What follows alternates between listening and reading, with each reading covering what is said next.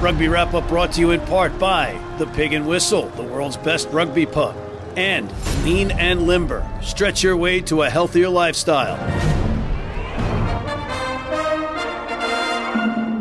Hey everybody, Matt McCarthy and Steve Lewis in Midtown Manhattan talking rugby. And Stephen, we had the pleasure of being out in Los Angeles for the Los Angeles Sevens, the HSBC Sevens World Series stop that used to be in Las Vegas. What did you think? I thought it was a great first outing. So if you want to talk the weekend, the venue is superb. The facility is superb. Players, coaches, fans, great space. No issues on that part. I thought the rugby was pretty damn good too. I thought you had a superb final. South Africa coming back. Unreal. Coming back in overtime. Beat Fiji, who looked rampant up to that point with about 2 minutes to go the whole weekend. That was good. I thought you saw a much improved display by the US, finishing fifth. Lost to South Africa in the quarters, somewhat unfortunately. So they look like they're getting a bit of their mojo back, which is good to see. They finished fifth. They moved back to seventh overall now. Yeah. After 7 legs out of 10. So it's good coming into, we're getting to Olympic time, which is what we want to peak for. So that was a good performance from them. I thought the reported attendances seemed pretty accurate. I think they went for about 17,500 on the Saturday, about 13 on the Sunday. And given the nature, it's the first outing at a new venue, I thought those were pretty healthy attendances. Yeah. So I thought that was good. Invitational tournament, some mixed reports on that. People happy to be there. One venue was 40 miles away and there was some small logistical issues, but that sort of stuff can be sorted. Yeah. Provided the product's good, the Sevens, which it was, the venue's good, which it is. I think now it's got a good future. I think it's a place to go to. One issue, of course, was the in-stadium announcer. Yeah, horrific. What was his name? His name was Matt McCarthy. Yeah. He had some issues. Yeah, he had some issues. It's very disconcerting, when you get to the stadium, you're not aware this is going on. You go to relieve yourself in a public restroom and boom, all you hear is McCarthy's voice behind you on a regular basis. Very disconcerting, I have to say. Well, it was also there. I wasn't without hiccups. So I called Canada Wales a number of times. I called Phil Mickelson. I did try to correct it. One time I bellowed that Carlin Isles was scoring in the corner and it was Martin Iosefo. I apologize profusely, Martin, but we were far away and the guy couldn't see the spotter with the I don't know, a little bit more research, I think. A little bit more research. I was thinking in my head as I'm saying it, that is one bigger version of Carlin Isles with the wheels there. What colour were Scotland playing in that change strip? Scotland were in lizard green. If you were in the stadium, you heard the dedication to the lizard green. And I got to toot my own horn just once. Yes. When David Hasselhoff was on at the halftime, I brought everybody in the stadium back. We have another half to play. I actually thought you had a good weekend, and you've just gone and ruined it. Thank you. Well, that's what I do. But, we've got Golden Eagles stuff all over this set that I didn't steal this stuff, okay? David Barry gave me that bag full of stuff on Friday night and said, this is yours for the weekend. He didn't give me the Jamaica Sevens hat. He did not do that, but he gave me all this stuff. Does that mean you want one? Oh, I would love. Oh, those are just great. They go with everything. They just blend with every suit and jacket. But thank you, David Barry, for your generosity. And Golden Eagles, do not come down and get in my kitchen because you see this stuff. I didn't steal it. It was given to me, and I think he gave it to me because he knew I had limited luggage space. But thank you, and it was just a great tournament, I thought. Right? Yep, terrific. There's the shirt. Little plug. And there's the hat. We're shills. Just hire us. We're shills, guys. We're great at that. And on behalf of the new Austin Gilgronis spokesperson, Steve Lewis, I'm Matt McCarthy. We'll be right back.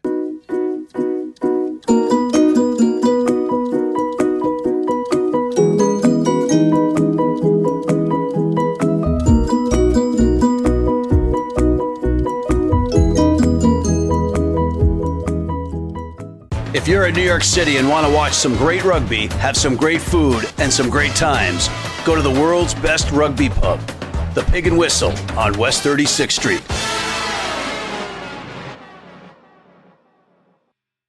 I'm Sean Fitzpatrick, and you're watching Rugby Wrap-Up. Hey, everybody. Welcome back to Rugby Wrap-Up. Matt McCarthy in Midtown Manhattan talking rugby. And ladies and gentlemen, we have a special treat. We have Mr. Rick Solizzo and he happens to be, if you don't know this, a big deal. Welcome. Well, I'm big. I'm like quite. You're big. I'm Hey, quite listen, large. it's all I'm relative. Like 105 Oh, he's kg. You know? He's a big So, man, but he's also a big star. So you have had quite a run yeah. doing exactly what I want to do in America. You've been doing it for a long time in New Zealand. So next year is actually the 40th year I've been covering rugby. Like how old does that make me? Like 42. So I started rugby. The first tour I covered actually was straight out of journalism school. Was the 1981 Springbok tour of New Zealand, which was basically just protests and violence. But it was an incredible experience as a young journalist. But I've just moved to America. I'm based in Austin, Texas. That's an interesting move. Yeah. New Zealand to Austin, same thing. So basically, what happened was I was just going visiting someone, and they were playing a what they call the spring game, where they basically play against themselves, and 70,000 people showed up, and I thought this is something special. There's the tribalism around this sport is something I want to watch and something I want to experience. So I've been there for about a year, and just incredible. And then, you know, I made a conscious decision that I was going to actually just have a break from rugby, and I'm coaching the local high school team, and you know, there's a professional. That's a break, huh? Yeah. There's a professional team in Austin, and then Yeah. I've got some great friends that are involved up here in New York, and the Rooney team, and catching up with them. That's cool. So I've watched a bunch of the shows. I think it might have been the last show, and where the question was asked, "Can you kill yourself by holding your breath?" Yeah. So I was the All Blacks media officer through the 90s. In fact, I was the first media officer the All Blacks had, and what happened was the manager of the team appointed me at probably about 2:30 in the morning, called me up in a bar, which is where I tend to gravitate. Do your business. Yeah, and he said to me, look, we're having problems with the media. Do you mind being our media liaison officer? And I said, well, what's that mean? And he said, well, you can work it out. At the time, the coach was a guy called Laurie Mains, who hated my guts. And no one really told him that I was a new media officer. And so when I hopped on the bus the next day, he mouthed, what the hell's that guy doing on the bus? And they said, oh, we need to talk to you, Laurie. And I saw them walk about 100 meters up and all these arms waving around like, why him, you know? But when I finished that job in the mid-90s, I'd sort of pretty much annoyed every member of the media in New Zealand. So all I could do was start my own show. And so we started a show called Sports Cafe, which was myself, Zinzan Brook, ex-All Black, Mark Ellis. Great character. Yeah, ex-Idiot. Mark Ellis is famous because he scored the most tries in a single test match, 6 tries, which he tells me probably weekly. And it was supposed to be John Kirwan as well, but he was away when we did our pilot, and so I used Mark Ellis to fill in, and Mark was really good, so I never called JK But back. is he Sir Mark Ellis? Because you got Sir John Kirwan. Sir John Kirwan, that's right. He's been on yeah. the show, yeah. No, has he been on the show? JK? Has he? Yeah, Did he bring his suit of armor and his horse? No. It was he had a scarf and a suit jacket. Oh, and the jeans look, which is always good. Yeah, that's all that time in Italy.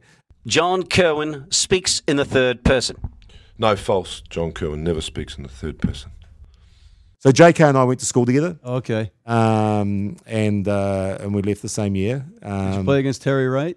We did actually. He's been on the show. No, so we played. So we went to a school called De La Salle College. Yeah. And we played Northcote College, which was Terry Wright, and beat them 6-4. And Terry scored the try. Interesting, because Terry gave me a line that was supposed to be breaking Kerwin's chops about Ponsonby boys or something like that, and I had no idea. I butchered the line completely. I had no idea. So what we all played for Marist. So Right. Terry and JK were the wingers at Marist, and I was also at Marist. But there was like Zinzan Brook and Pat Lamb ahead of me, so I didn't get much game time. But it's a little bit competitive down there, isn't it? Like playing rugby in New Zealand. Seriously, in the 80s and 90s, to make your club side in Auckland sometimes was harder to make an international team. So, at Marist, we had, 7 or 8 All Blacks. University had the same. They had Fitzpatrick and those guys. Yeah. So and that competitiveness, and I think that's been one of the strengths of New Zealand rugby is it doesn't matter what grade you're in, it's competitive to actually even get on the field. Yeah. So you can't take anything for granted. I'm seeing some of the age grade matches, and what we'd have the equivalent of high school, and it's insane. All the cameras, like 5-camera coverage. Yeah. all the players known and everything else. Do you think that's a positive for the game, or can, Yeah, it's kids, an interesting. can kids it's a- relax? It's a really interesting question. So, like my son played in the first 15 the year before the cameras came in, and I'm quite relaxed. I'm quite pleased that happened. There's a lot of pressure on these young kids, Yeah. but it is at the same time it just really helped promote rugby. I mean, it's not uncommon for 5,000 people to show up to a game of school kid rugby. It's a bit like high school football in Texas, Yeah. our equivalent.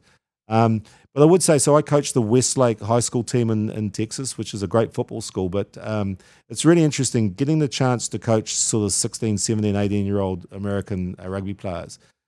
Amazing athletes. And the thing I find about them, a lot of these guys have played football growing up, is they're able to pick up quite complicated concepts very quickly.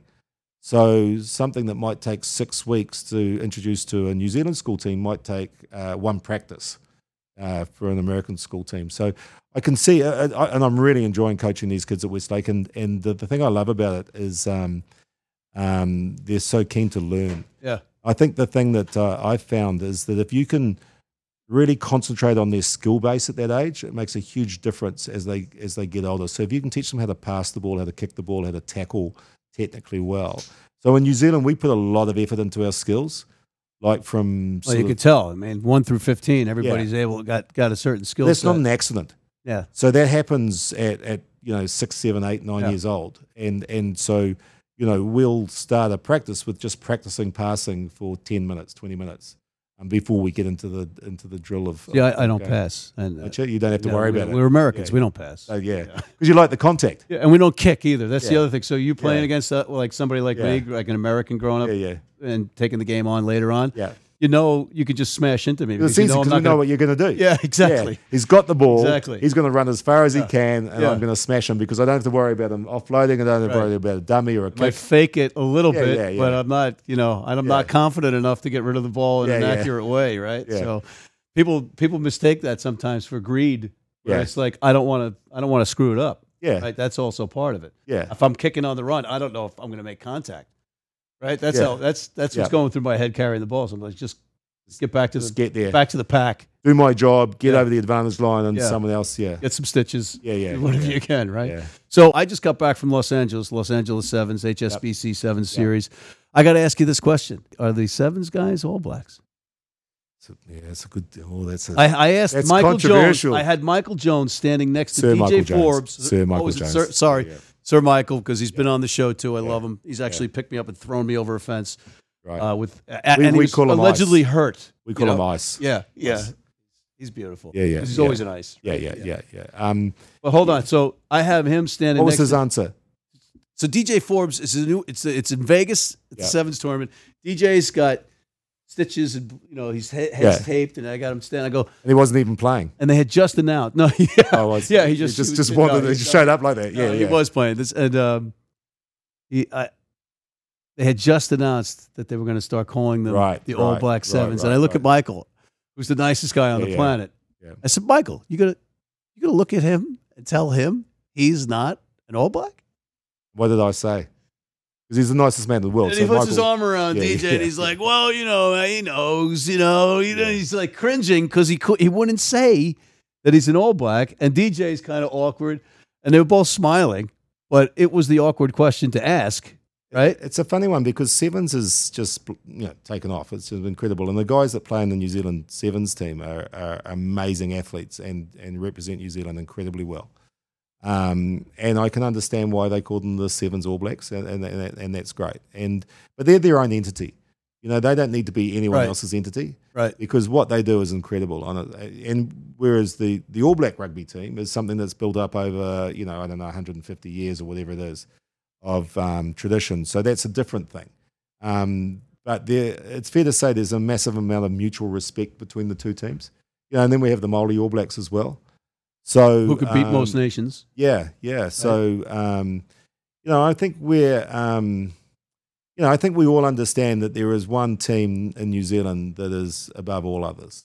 We mentioned, of course, the Black Ferns, which we're all really proud of. But there is one team that we've all grown up with, and that's the New Zealand All Black rugby team. I was going to say the women's netball team.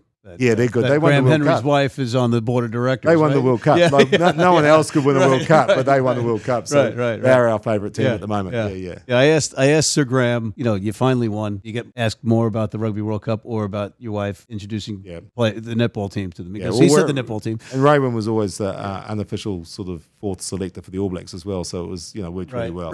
Right. And she actually said, "You're going on his show." And he goes, "All right, I'm on your show." Yeah, I wouldn't answer. Final question for you. Should Eddie Jones have played the same lineup that he played against Australia, against South Africa? Yeah, instead of the Ford Farrell thing. It's a good question, actually. These are good questions. Thank you. Yeah. Thank you. See? So I think the World Cup, so I watched the World Cup when I was in Austin, watched it on TV here and on NBC and stuff. And which is a miracle. Yeah. We can do that now in America. Yeah, it's brilliant. And I was excited after we beat Ireland, and we played really well, and then we got sort of tooled a bit when we played England, but South Africa was always the team, South Africa was just the team that was, it was their time, and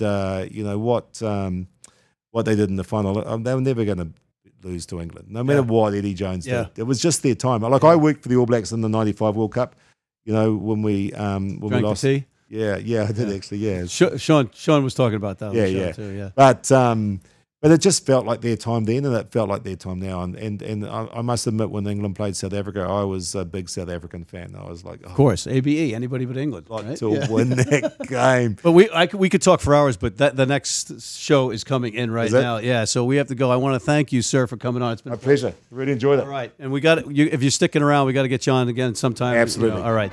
On that note, we are out of time. Matt McCarthy talking rugby here in Midtown Manhattan for Rugby Wrap Up, and Mr. Rick Solizzo signing off.